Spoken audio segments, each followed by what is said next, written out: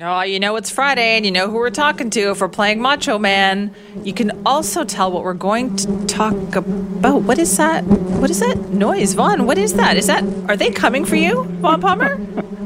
Are those murder hornets coming for you? Oh, Simi. I've discovered the new definition of the job from hell. So I'm reading Simon Little's piece on the Global website on the first sighting, the first nest of Asian giant hornets found in Blaine, which is a lot closer than I'd like it to be. Planet Venus would be more my taste. But the fascinating thing, these articles are fascinating to me, obsessive, you might say.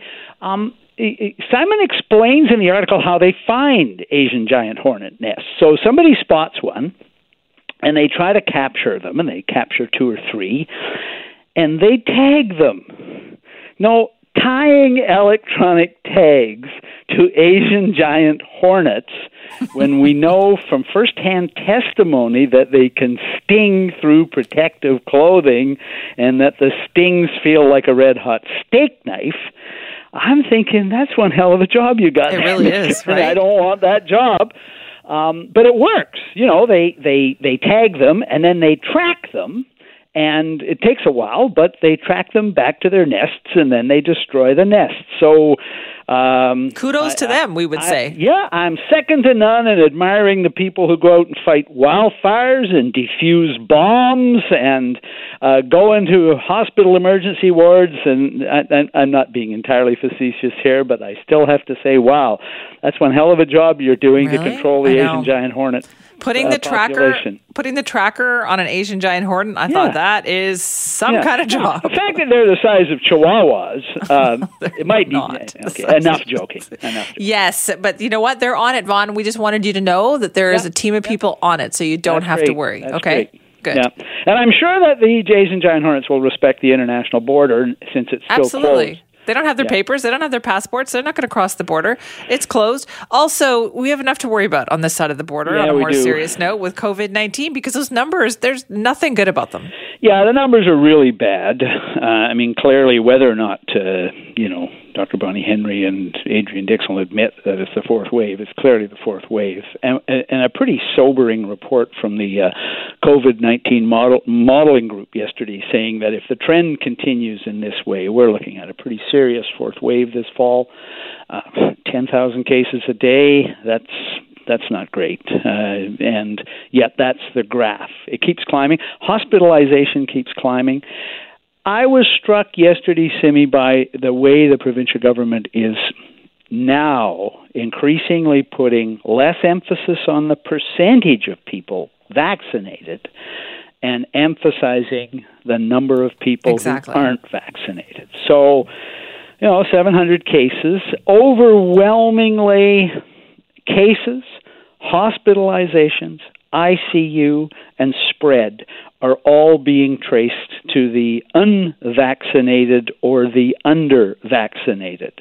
So unvaccinated means you don't have a vaccination at all, and there's still almost 800,000 people who are unvaccinated.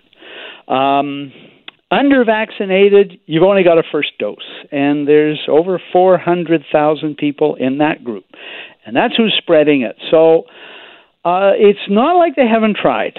It's not like they haven't massive encouragement, made it easier, and had floating clinics and, pretty much everything but door to door. Maybe we'll have to do that. But I think, Simi, it fascinates me now, having covered this for 18 months, the number of victory laps British Columbia has taken on, hey, we're doing great, and we're leading the world, and we're better than everybody. We don't learn our lesson. We just don't learn our lesson with that. Yeah. But the one thing we aren't leading in, the one thing we aren't ahead of the curve, in fact, we're way behind, is moving to the stick phase of vaccination. Yes, we've had rules now for long-term care. And yes, they've said that businesses can say, get vaccinated or don't come back to work. But I still think the government should be setting examples on this. It should be setting examples and saying, you must be vaccinated in the public service. You must be vaccinated to work anywhere in healthcare. if it's good enough for banks, if it's good enough for universities in other provinces, why isn't it good enough for British Columbia? That's exactly it, too. And you wonder, what's it going to take? Like that, they're moving to that in the United States now, where actually their vaccination rates are ticking up because so many businesses and organizations and everybody are saying, you can't come in unless you've been vaccinated. Sure. I mean, nightclubs, bars, it's everywhere that the stick approach has been done. Yes, there's grumbling, and yes, there's worries about backlash, but it is also working in the same way that the incentive thing worked for a while and the availability thing worked for a while. When you push for answers on this, our colleagues who go to these press conferences regularly and interview and stuff like that, what you hear is, well, schools are coming, universities are coming. Well, they're also going to be open pretty soon, so it's not like they're rushing there. More guidelines coming, all that. I get it. I believe it when they say they're working on it, but increasingly, what's the hesitation? I think the government could be really, really adding some strong incentives to get vaccinated if they were to try to get ahead of the curve the way they have been on other things.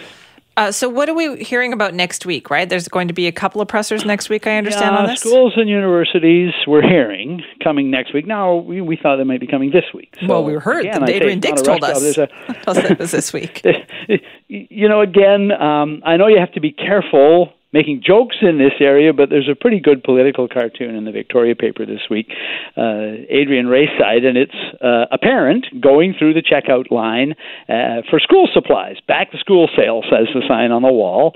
And the clerk says, did you find everything you were looking for? And she says, yeah, everything except the government guidelines for masking and vaccinations in the schools. Parents are trying to make plans for the fall. They're trying to look ahead. Teachers, too, school staff. I know there are a lot of things going on in the province at the moment, and the government is busy, but they've had since the spring to think about this, and I do think that if they'd been less preoccupied with taking premature victory laps and talking about how wonderful it was that we were going to phase 3, I think by now they'd have their plans in place. I heard you say this morning, Simi, that you don't expect us to move to phase 4. Absolutely not. September the 7th. I think that's probably true, but once again, why not announce it that we're not going to phase 4 and that, in fact, we're going to be getting more guidelines very soon? See, and I think that would kind of wake people up if we did that. If you said, listen, this is what was going to happen. At this point, we don't think it's going to happen, and this is why. Give people a couple weeks' notice. Things may improve by September 7th if you tell people that that's going to happen. Yeah, well, I see that the COVID modeling group yesterday, which, so it's an alarmist report that they put out, but they're being alarmist for a reason, right? They're graphing the case count, and they're noticing, we were told, weeks ago, as long as the hospitalization rate isn't spiking. Well, the hospitalization rate is spiking, right? It is climbing. So they're saying unless something is done. They're not saying it's inevitable. They're saying it's inevitable if the government continues to sit on its hands. And I think that's fair comment, that the government has been in no rush here to take leadership on this, and no rush to signal that, that's not where we're headed after Labor Day. Where we're headed before Labor Day is doing everything we possibly can to level off to bend the curve on the fourth wave. So next week, I feel like that is going to be a very pivotal week. Yeah, I do. It should have been this week. Should have been last week. I think so too. Yeah. But yes, I think it's coming. Again, it's hard to figure out why they've been so blasé about it, but. Again, if you go back over the record, they took the longest time to acknowledge that we were in a second wave. In fact, John Horgan was so sure we weren't going to have one, he called an election and got away with it. It took the longest time to acknowledge the third wave. When all of this is over, and please let it be soon, the independent inquiry into all this, and I hope there is one, I think one of the things they'll be looking at, which is why was British Columbia so slow to respond in ways that other places had done to the second wave, the third wave, and now the fourth wave. Exactly. All right, Vaughn, thank you. Have a good weekend. Simi.